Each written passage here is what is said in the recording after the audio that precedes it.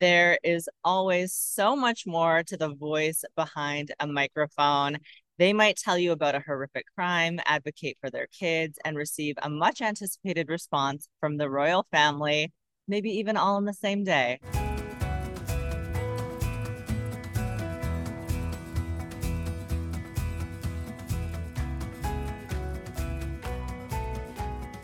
I'm Callie Youngstrom, and this is Keep Yourself Well.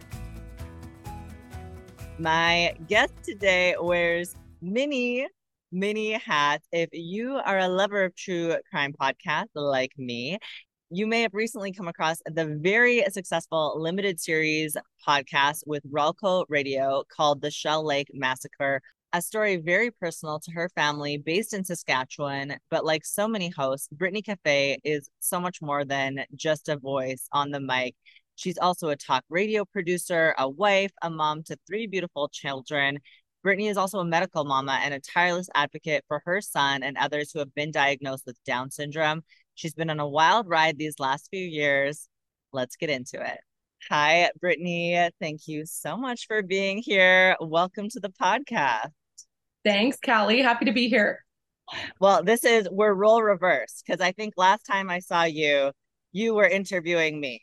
I don't know Yeah. about what, but something way less exciting than this because you have been on quite the journey the last few years between motherhood and now podcasthood. So I would love to know how along this journey have you managed to keep yourself well?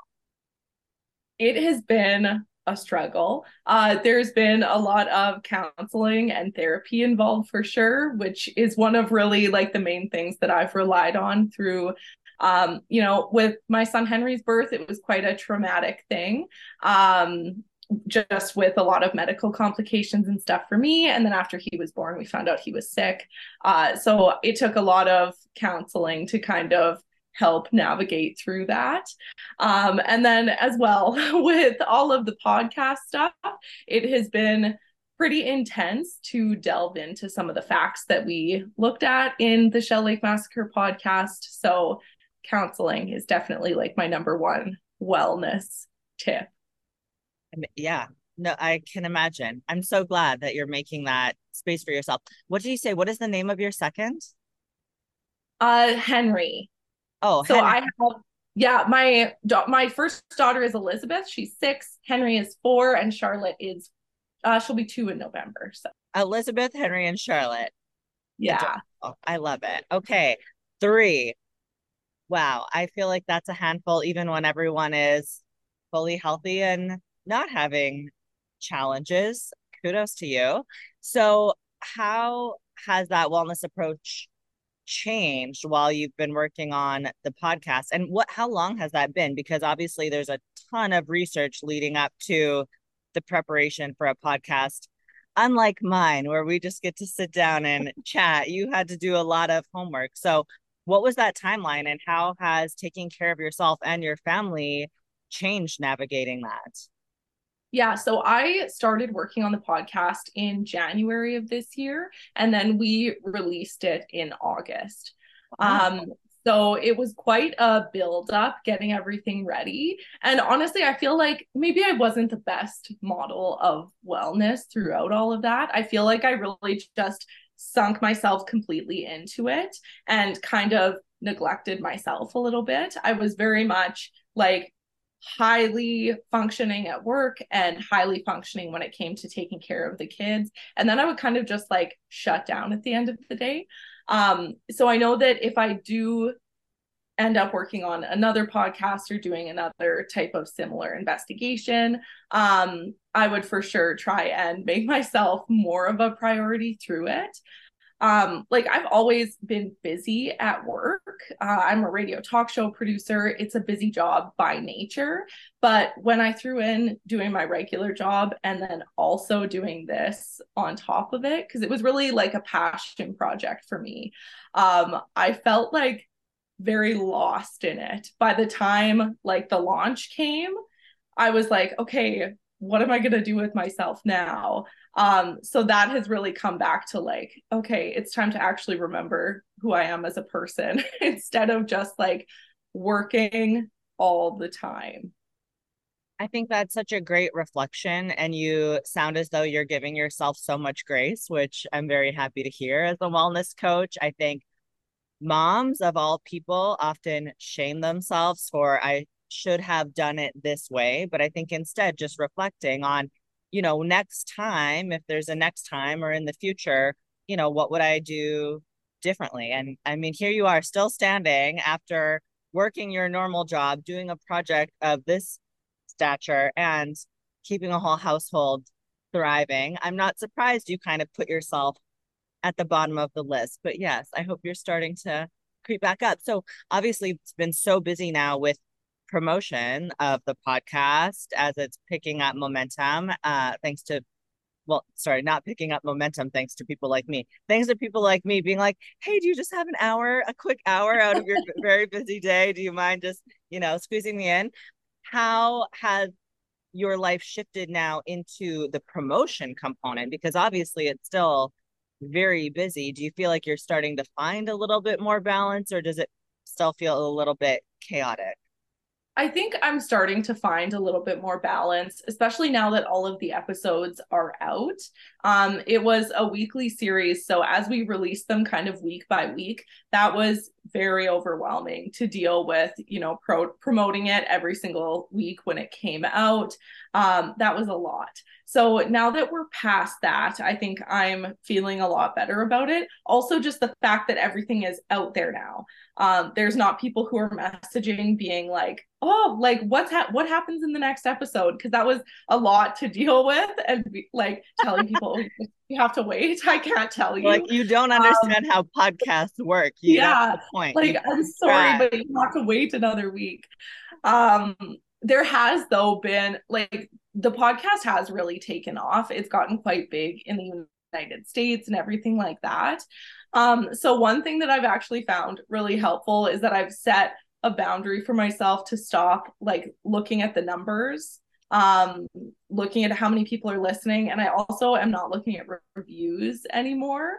For the most part, reviews are really great and people are really nice, but there are lots of people who just hate the project, hate my voice. And I'm very much aware that it's the minority that think that way. But I feel like those are always the comments that you really take to heart. But people who think something negative are also way more likely to sit down and write a comment than people who think that things sound good. So Oh, I'm so happy to hear you're just, it's out there. It's done. Also, you can't get mad about something that you can't manipulate. And I no, mean, I I think can't change my voice. also you've worked in radio a long time. Your voice is obviously lovely. I am so proud of you. I think that's a really good takeaway for people, no matter what they're working on or if they're just existing on the internet. Like, just don't look at, it's out there. And I mean, I hope that doesn't deter you from doing another project like this, because clearly I'm biased, but I thought it was incredible. And I totally would be one of the people wanting to know what happens next. And every episode being like, oh my God, I wish it was longer. But that's such an incredible thing to have that feeling of wanting more.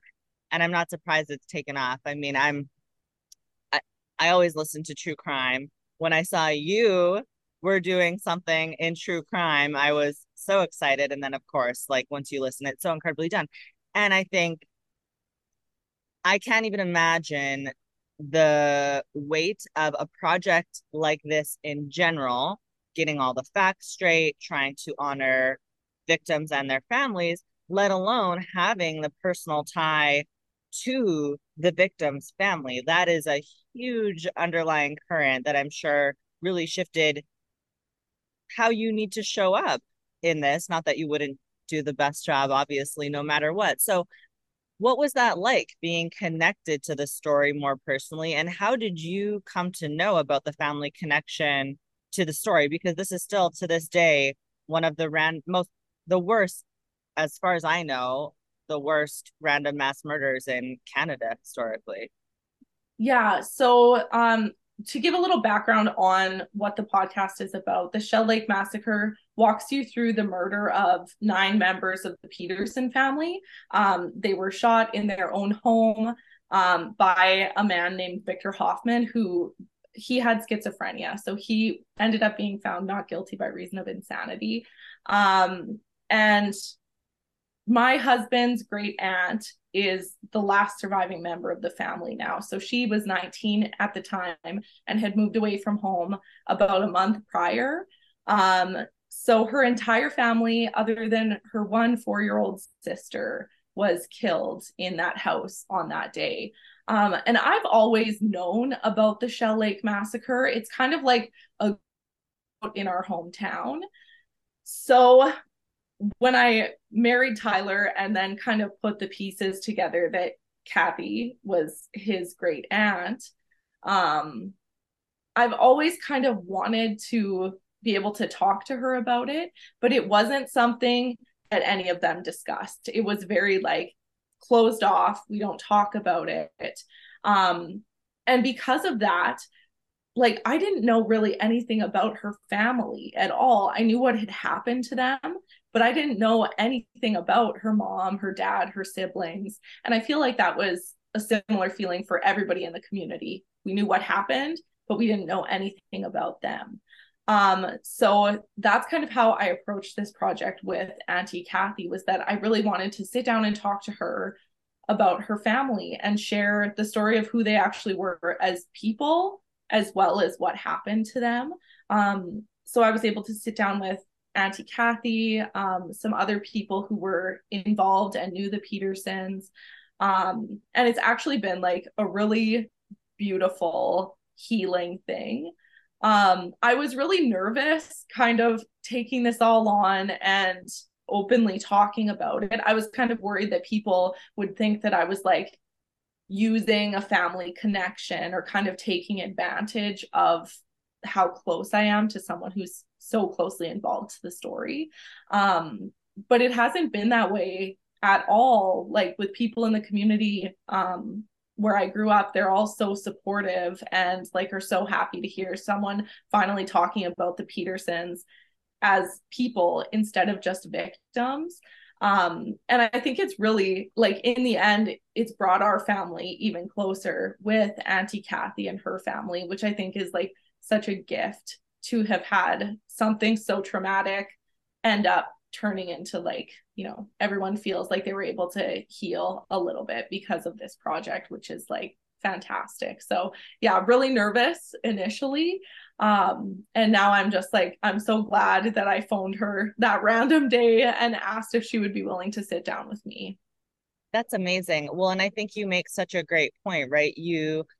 I listen to so much true crime, and I think it's such an art to balance honoring the victims and allowing them to have, I should say, survivors. I think that's better language to use, honoring the survivors and allowing them a platform to utilize. And I think you did that. And I mean, to know that it was cathartic in some way to allow that reflection and give that voice is so beautiful. Um, so what was it like managing your regular workload? Because like you said, this was kind of a passion project. So did you have this idea itching away at you? You pitch this project, get the go ahead, and then it's all on the side. Plus having the personal connection to the story and, you know, how your family would feel about the story you're telling and your husband, which I feel like that is just so much to balance. Yeah, it was a lot to pitched it to my bosses and they said, okay, if you want to do it, you take it and run with it. So I did, and it was a lot. Like, I don't think I am like an expert in balancing things by any stretch of the imagination. I really just like did what I had to do to make it happen and get by. It was like really honestly quite a shit show. The 8 months that I was putting everything together and then as we released it. But I do know that I learned a lot from that, and that as I go forward and hopefully do another project like this, things will get better, and I'll be able to just juggle that work-life balance a little bit better. Yeah.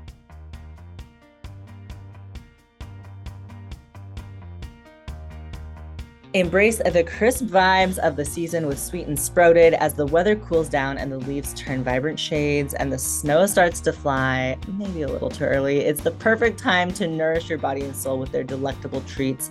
Step into a world of guilt-free indulgence. Their storefront is overflowing with sugar-free goodies that will make your taste buds dance with delight.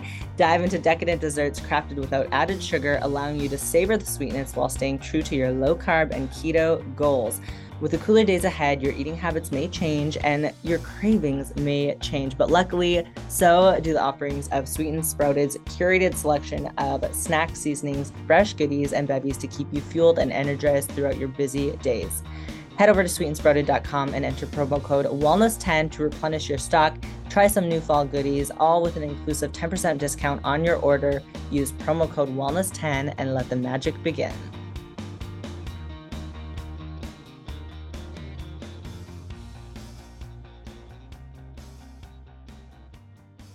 Absolutely. Okay, well, I don't know if you're allowed to say, but it sounds like you've got a future project already brewing somewhere. Yes, or just a consideration, maybe? It's really just a consideration at this point. After kind of unpacking everything with the Shell Lake massacre and diving into what a deep impact this really had on the family and the whole community, I think there are a lot of other true crime stories in Saskatchewan that maybe haven't been told on such a deep level. And I do have this platform, especially now that we've launched the Shell Lake Massacre and it's been so successful. We have this platform that we would be able to share stories of other families and of other people who deserve to be remembered. Again, like the Petersons, not just for what happened to them, but for who they actually were as people. So I think I'm in kind of a unique position to explore that. I haven't really settled on anything. There's no real plans in the works yet, but I think it would be something that would be worth doing, like really rewarding work. Yeah, absolutely. How exciting. And so, I mean, obviously, even prior to this podcast, you're balancing a very demanding career with a family, lots of responsibility, and three kids. Do you have any kind of keys or tips to balancing that help you to succeed in that balance with motherhood and your professional life? Yeah, so the biggest thing for me is having a very supportive community around me. I'm very lucky with the fact that my husband is so supportive. Like we split household tasks 50-50, which I know isn't the reality for a lot of women. Sometimes that just doesn't happen. But Tyler's so good with that. We also have a fantastic daycare. We have lots of different specialists who help with our son Henry, be it like therapies or doctors who help make sure that he is healthy and doing well, which really like takes a load off of my shoulders to know that we have these professionals that we can fall back on. So for me, that's really like my saving grace is having all of these people that I know that I can rely on. So it's not all just on me. Well, I think it's such a great point. Like we've always said, it takes a village for a reason. And I think that there's often pressure for mothers to not lean on that village. Like they have to do it all and do it on their own as if there's some sort of prize for doing it all on your own. So I'm so happy that you have that support system. And I feel like that's perfect entry to talk about Henry if you're open to it. Yeah, because your middle child is Henry. And if you're comfortable, I'd love to know like about meeting him and your journey with him, the medical side of motherhood, which is a whole different world of motherhood that often people don't ever have to experience, but it's very much part of your family's life. Yeah, so Henry was born September 2nd, 2019. My entire pregnancy with him had been really good and pretty unremarkable. We had like multiple different ultrasounds done, and he looked like a typical healthy little boy. But when Henry was born, we quickly learned that he had Down syndrome. I recognized right away, like the moment I saw him, I knew that he had it. But it took a little while for the doctors and nurses to kind of figure it out. So he wasn't diagnosed until like a full day after he was born, due to myself and my husband like asking lots of questions. My husband eventually like insisted that someone from the NICU come up and look at him. And then the NICU diagnosed him with Down syndrome. So he ended up spending 9 days in the NICU. And while he was there, we also learned that he had a severe heart defect. So he had multiple holes in his heart. There were issues with the valves of his heart, lots of different things going on, which is actually, we learned after he was born that it's really common for kids with Down syndrome. About half of kids with Down syndrome also have a heart defect. Not all of them will require open heart surgery to repair it, but Henry did. So when he was about 6 months old, we went to Edmonton where he had open heart surgery. And thankfully, they were able to repair all of the issues with his heart in that one surgery, which we're very fortunate for.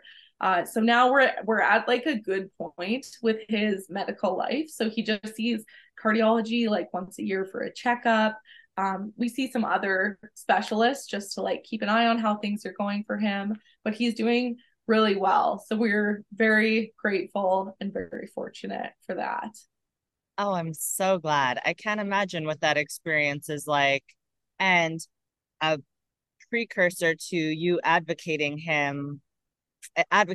for him from day zero, essentially, which has obviously now continued to be a theme, and I'm sure will be for his entire life. So, what is it like being an advocate as a mother? Because I see on social media, you're not only advocating for him, obviously, you're advocating for all children with Down syndrome and using your platform in such a beautiful way to provide that education. Yeah, it's been very overwhelming. When I had Henry, while I was pregnant with him, I was on like multiple different radio stations, helping out with different morning shows. And then when he was born, we kind of had a little chat between me and the host who were all still on the air, and we decided that it would be a good thing for us to kind of announce that Henry had been born and that he had Down syndrome. From the beginning, I didn't want to make it seem like I was ashamed of the fact that he had Down syndrome or that we were trying to hide it. So because I had been kind of in like a bit of a public light while I was pregnant with him, we thought like, okay, this is the right thing to do. Like come out strong and let people know like he's here, he has Down syndrome, and we think he's fantastic. We love him. So we did that. And then my social media that day kind of exploded. Lots of people started following along just to see what happened, really. I think there is kind of this, like, I don't want to call it a morbid curiosity, but this little odd curiosity that when someone is going through something really difficult, people want to follow along and see what happens. So there was a lot of pressure that came from that for me, because there were suddenly all these eyes on our family watching to see how we reacted to having a baby with Down syndrome and how we treated him and how it changed our lives. And I recognized that that was a very powerful position to be in. And to this day, I still, just yesterday, I was messaging with a woman who just recently had a baby with Down syndrome. It was a surprise diagnosis. And she said, she's like, I've followed you since like just after you had Henry. And I think seeing your page made me realize that like it would be okay and we can do it. I don't think I was as scared because I saw that you did it. So now that feels great. But at the time it was so much pressure to make it real. Like I was very positive, even when I wasn't maybe feeling very positive. I made sure to really put that out there, which people are critical about sometimes, that I like made it really rosy and happy. but everybody filters their social media, you know. Nobody shows like their darkest points or their hard points. And I think especially when it comes to something like having a child with Down syndrome, I don't think there would have possibly been a benefit to me have, you know, acting sad or upset, or, you know, Oh, there was like a stage of grief that we went through with it, because we were grieving like the life we thought we were going to have and the son we thought we were going to have. uh and now 4 years in, I realized like, oh, our life is exactly like it would have been. Like, he's no different than any other little 4-year-old boy. Like, it might take him a little longer to like learn a few things, but he like plays with the same toys and likes the same things, and I don't think life would have been any different, but I didn't realize that at the time. of course. um yeah, so I think it was like, it's been kind of a roller coaster sharing our journey with Down syndrome so publicly. But when I think about the people that it has had such a positive effect on, and maybe people who have like changed their perception about Down syndrome because of Henry, I think that's a really cool thing. So Oh, that's such a beautiful thing. And really, what is the alternative, right? Like it's something that's beyond your control. He's here, he's now healthy, and what an amazing, beautiful gift. And you get to create that positive narrative around something that could be viewed less positively. I think that's so beautiful. And I mean, just such a testament to you as a mother and your entire family. And I'm sure his siblings are learning so much, not only from him, but how your whole family has navigated that.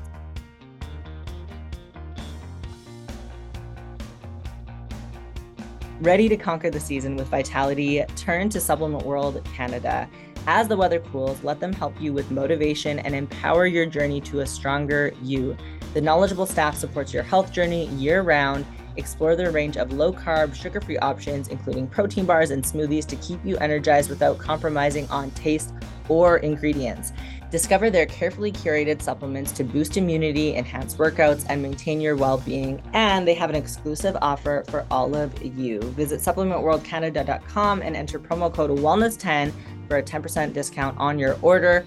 What are you waiting for? Head to supplementworldcanada.com and use promo code wellness10 to be thriving instead of just surviving this season.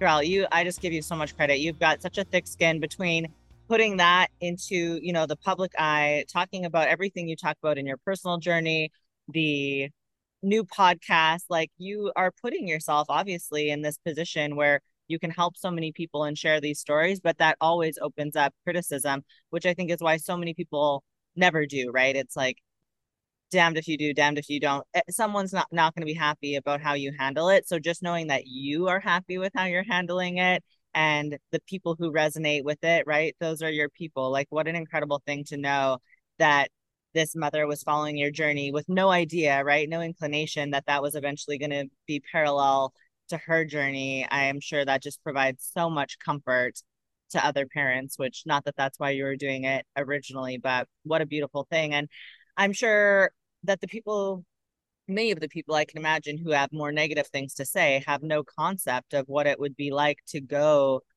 through a journey like that, until you walk those shoes, you can't know.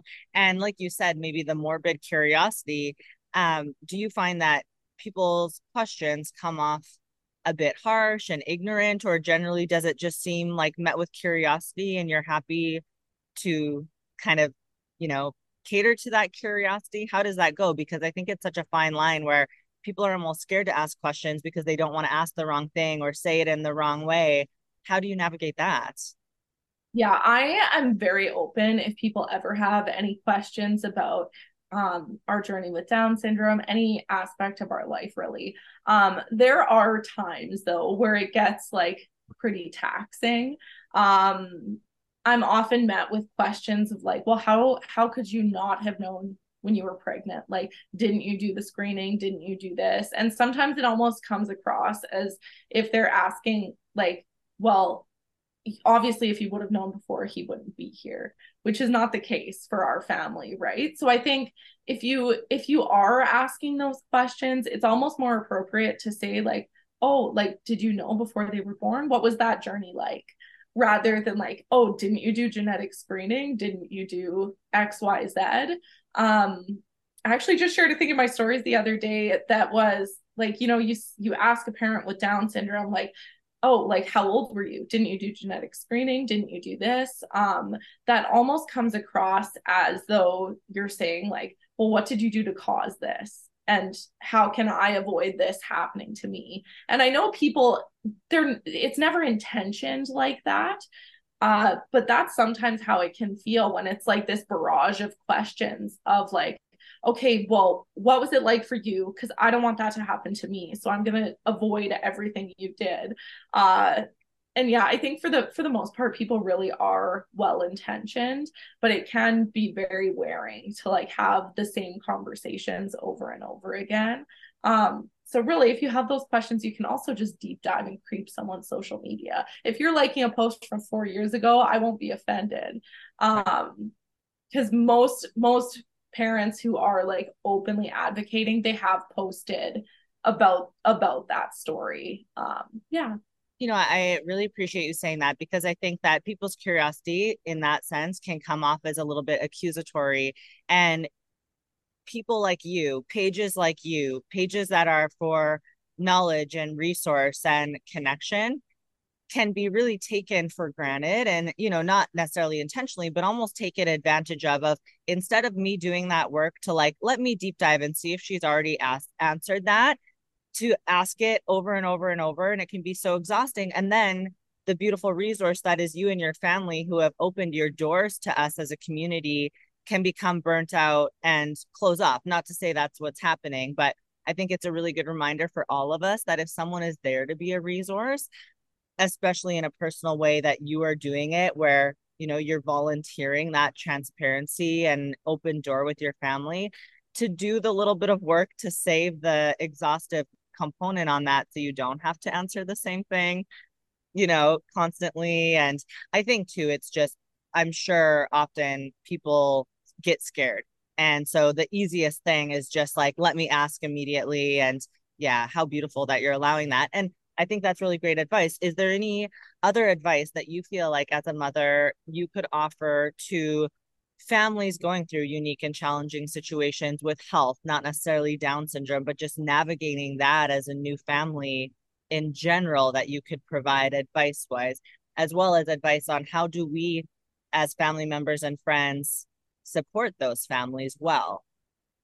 Yeah. So when it comes to like medical challenges and stuff, I realize that I come from like a place of extreme privilege. Because Henry's disability is something that like it's not easy for us to handle. But we're so lucky that he is healthy and he's able to go to school and be part of any like sport that he wants to do. We're so fortunate. I never thought when he was born, I never thought that I would say, like, we are so lucky he has Down syndrome. But I genuinely feel like that. My husband and I have said that to each other so many times because we've gotten to know so many other medical families who have faced challenges that are far greater than we have faced. So, I think taking things one day at a time is really the most important thing.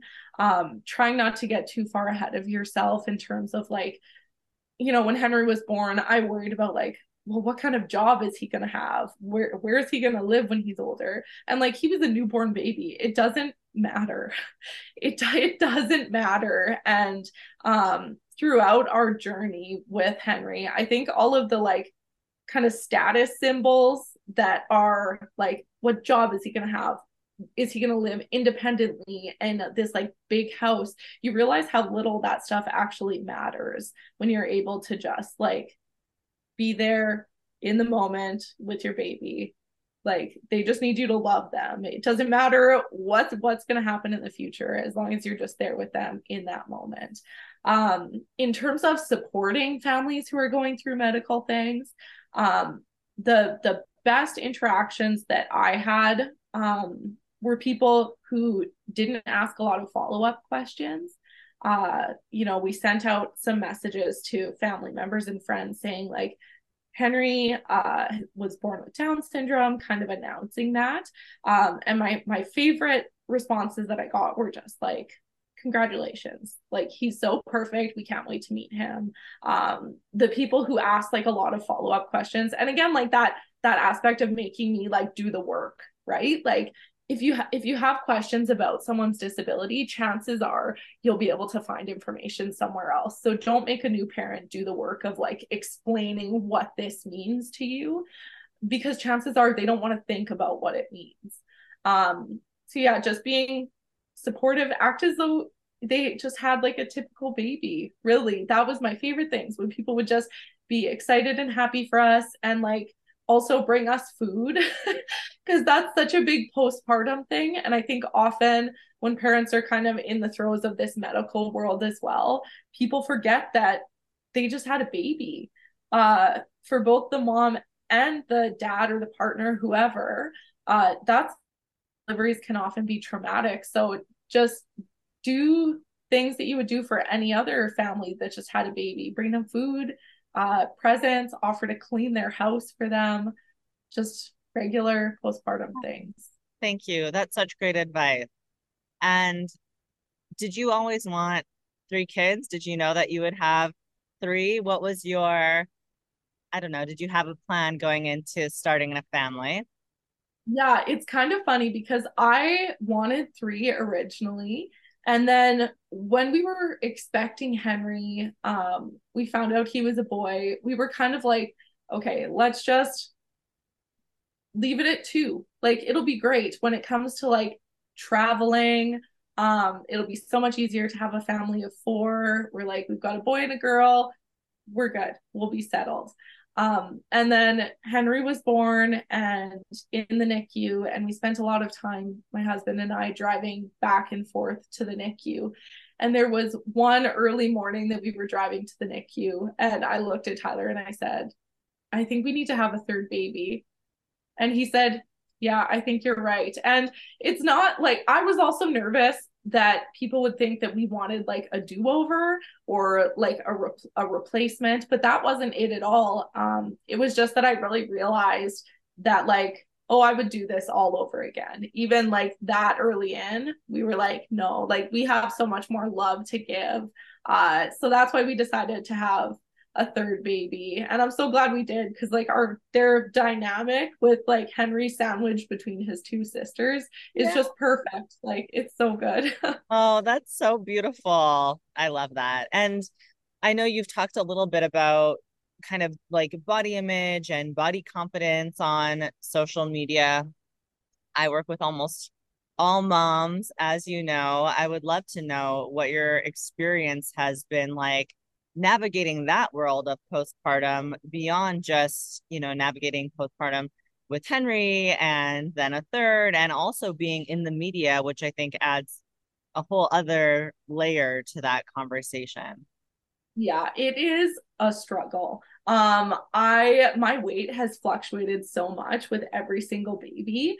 Right now, with all of like the stress of the podcast and everything like that, like nutrition has not been my main source of focus.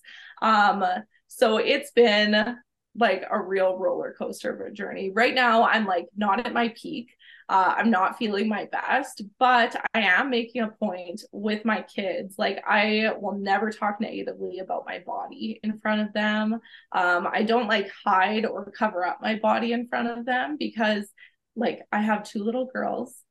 Chances are they're going to deal with some of the same fluctuations, because like for most women, we go through periods like highs and lows, right? Yeah. So I want to make sure that like as I kind of recenter myself and refocus, that I'm not telling them that like any state my body's in is good or bad. It's just my body, and it's not that big of a deal. Good for you. You're an amazing role model in all of these different facets in your world, truly. And because I work with women who are older now, and I hear those stories about, that what they picked up from their moms. And as you know, more than I do, little eyes, no matter how little, are watching and absorbing and seeing and, picking up on those habits, even if they're not vocalized. So I'm so glad that that's a focus, and just so glad that you get to, start focusing on prioritizing you more again after, three kids and this giant labor of love project on top of it.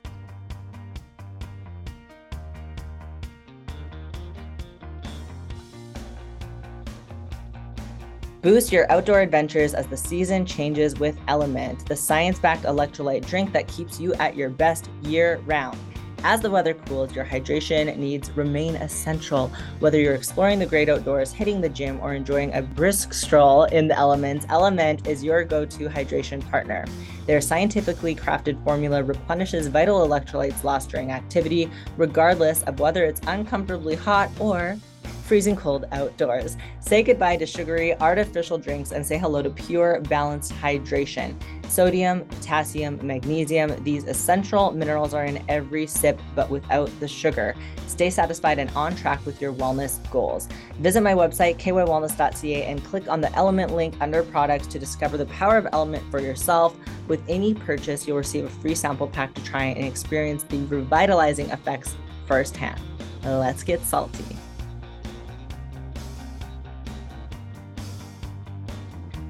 Working in media, I feel like because you work in radio, people may assume that there's not a pressure to look a certain way, but working in media, have you felt like there's more pressure or a certain expectation on you in that regard?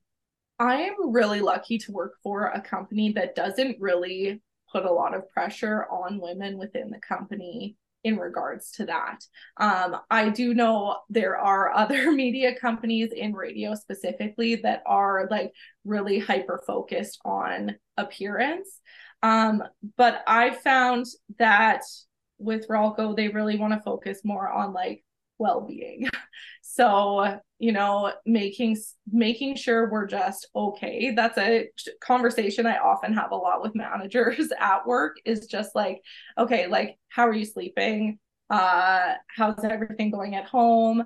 Are you seeing a counselor? Stuff like that, especially with everything with the podcast. I've had multiple conversations about just like well-being. Like, are you okay? Not so much how heavy are you right now. But there is, I think I would say it's more of like an internalized pressure, because nature of the beast with media, like I am around so many women who are just like beautiful and thin all the time. So I would say that it is more of like an internalized pressure from myself to like fit in, which I already do fit in. So it's really just me putting that on myself. I was just going to say, you are one of the beautiful women. So, yeah. But thank you, because it is. I mean, even, we're in these modern times, and slowly we're hoping that women get all of the same opportunities and, resources and everything else that men do. But there still is that gap. And I think there still is that difference in expectation. And the, I wish we could just let go of that language of like bouncing back postpartum and all of these things. It's such an unfair expectation. And I obviously say this lightly, not having children, it's easier said than done, but your body has just done the most miraculous, incredible feats. Like, why should we expect it to ever return? Like, there's just so much conversation that could be had about that. So I'm glad that you're focusing, and that you're working in a company, that's so nice to hear, that's focusing on, mental and physical well-being, because as we know, weight and size is not a reflection of that necessarily. So, okay, on some lighter notes, I would love to scratch my curiosities, because I see that you've been cross stitching, which I feel like has to be very therapeutic. I don't think that I have the patience. Okay, how did you get into cross stitching? Because I think there's a personal tie there for you. And what does it feel like to have that different creative outlet that's totally unrelated to what you're doing in media and investigation. Yeah, so I've been cross stitching for like a long time. Ooh, My mom taught me how to cross stitch when I was little. So that's always been just like a really good hobby. And then we've actually, my family and I have recently been learning how to do like Métis beadwork. Because we're Métis and we're starting to really like explore and reclaim our Métis history. So like a similar thing, a needle, a string, it's going through stuff. Yeah, and it is like really therapeutic and relaxing and creative. That's the biggest thing for me is having a creative outlet where I feel like very much just like accomplished. Working in radio, you do this great work and then it's just kind of out there and it's gone and it's done. So I really like making physical things with my hands that I can like have it afterward. And it's not just like the moment's passed, it's out on the air and it's done. So yeah, I think that's kind of like the biggest thing for me is just actually making things feels really good. that's really beautiful. Yeah, the permanency and tangibility of something that you can still hold with your hands when it's done. And are you teaching the kids? Are you passing this? I mean, I know they're quite young, but are you going to pass it down? Because what a beautiful thing to go from, well, and your mom, did she learn from her mom, like pass it down through the generations? Yeah, I'm definitely teaching the kids already. Elizabeth will sit with me when I'm beading and like she's like designed a few things. She'll like pick all the colors and help me and stuff like that. So yeah, it's like a really good just bonding thing too. And it's a life skill for them really to be able to learn that stuff. So right now we're still at the stage where they just like watch me and help like from a distance, but we'll Oh, get there. how fun. My mom's probably listening to this, just like dying that I never picked up knitting like she would have wished, I just, I don't have the patience. Okay. And then another, well, I don't know if you call it a hobby. I don't want to say obsession because that is a fine line, but I know that you love royal family. Yeah. Would you call it an obsession? Oh, I would say when Queen Elizabeth was still alive, perhaps an obsession. Now that Charles is king, I'm kind of like easing off a little bit. You're like, don't don't call me obsessed. Yeah. Talk to me when Will is in the room. Okay, how did that come about? Because it's so common. People are so interested. I've had another guest on who like we deep dive that again, my mom listening, like she's always just been so curious about the royal family. I've not adopted that. You couldn't pay me to stay up and watch a royal wedding beyond like a certain time of day. How did this come about in your life? Okay, so I have always been curious about the royal family, but the deep love really started when we were getting ready for our wedding. We got married in 2016 and we had extra wedding invitations, and I was like, I'm going to send one to the queen. And I got a letter back, not from the queen, but like from her lady in waiting, Oh, saying that like unfortunately the queen wouldn't be free to come to our wedding. So after that, I was like, okay, this is cool. And I started sending like Christmas cards. And I got a response back every year. And I sent like the birth announcements for each of our kids. And I actually made for Queen Elizabeth and Prince Philip's 70th wedding anniversary, I made like a little cross stitch portrait of them that I sent and got a letter back. And it was like, oh, the queen's asked me to tell you that like she thought the cross stitch is so charming and delightful. And like it was just so cool to be like pen pals from a distance, like through her lady in waiting. And that really like helped spur the like real love for the royal family.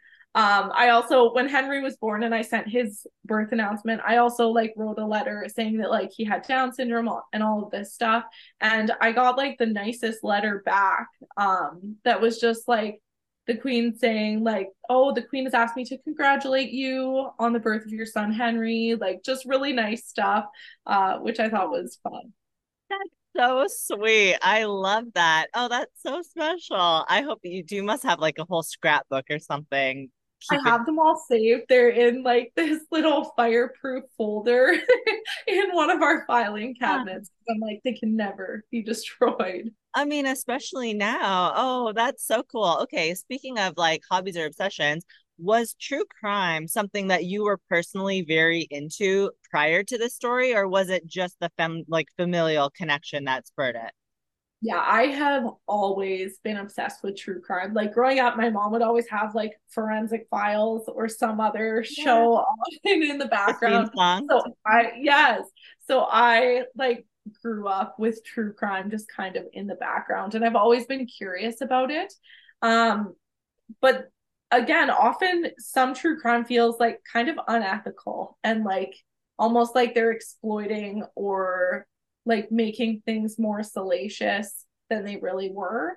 So I think like my obsession with true crime really gave me a good jumping off point to step into this world because there are moments in other true crime podcasts that just feel like not right to Right. me. So being able to avoid things that made me feel that way, and mainly the biggest thing for me was keeping the dignity of the Peterson family in mind. So there there are like certain things that I've seen, things that I've learned that are interesting, but if those details did not keep the dignity of the Petersons intact, then there is no point in that going out into the world, was kind of my perspective. So I feel like my true crime history, my history of loving true crime, really helped me kind of hone in on that and recognize what didn't feel great. Yeah. Well, and I don't know if this was something on your mind, but I think just you being an advocate in these various areas of your life, between being an advocate, being related to the family, having all of this incredible journalism experience, you are the perfect person to advocate for survivors of this. And I think if you continue to do this moving forward, which obviously, of course, I hope you do, because I don't say I'm your number one fan, but I'm definitely a fan. You know, you do it in such a brilliant way because I've listened to so much. And of course, I think it is. It's such a fine line when you're talking about such heavy topics, what's actually adding and necessary to the story to do it with dignity. So I look forward to seeing what's next. And okay, before you go, I have to ask you a few quick rapid fire questions. Okay. So, one of those being, who would you consider your biggest role model if you have one?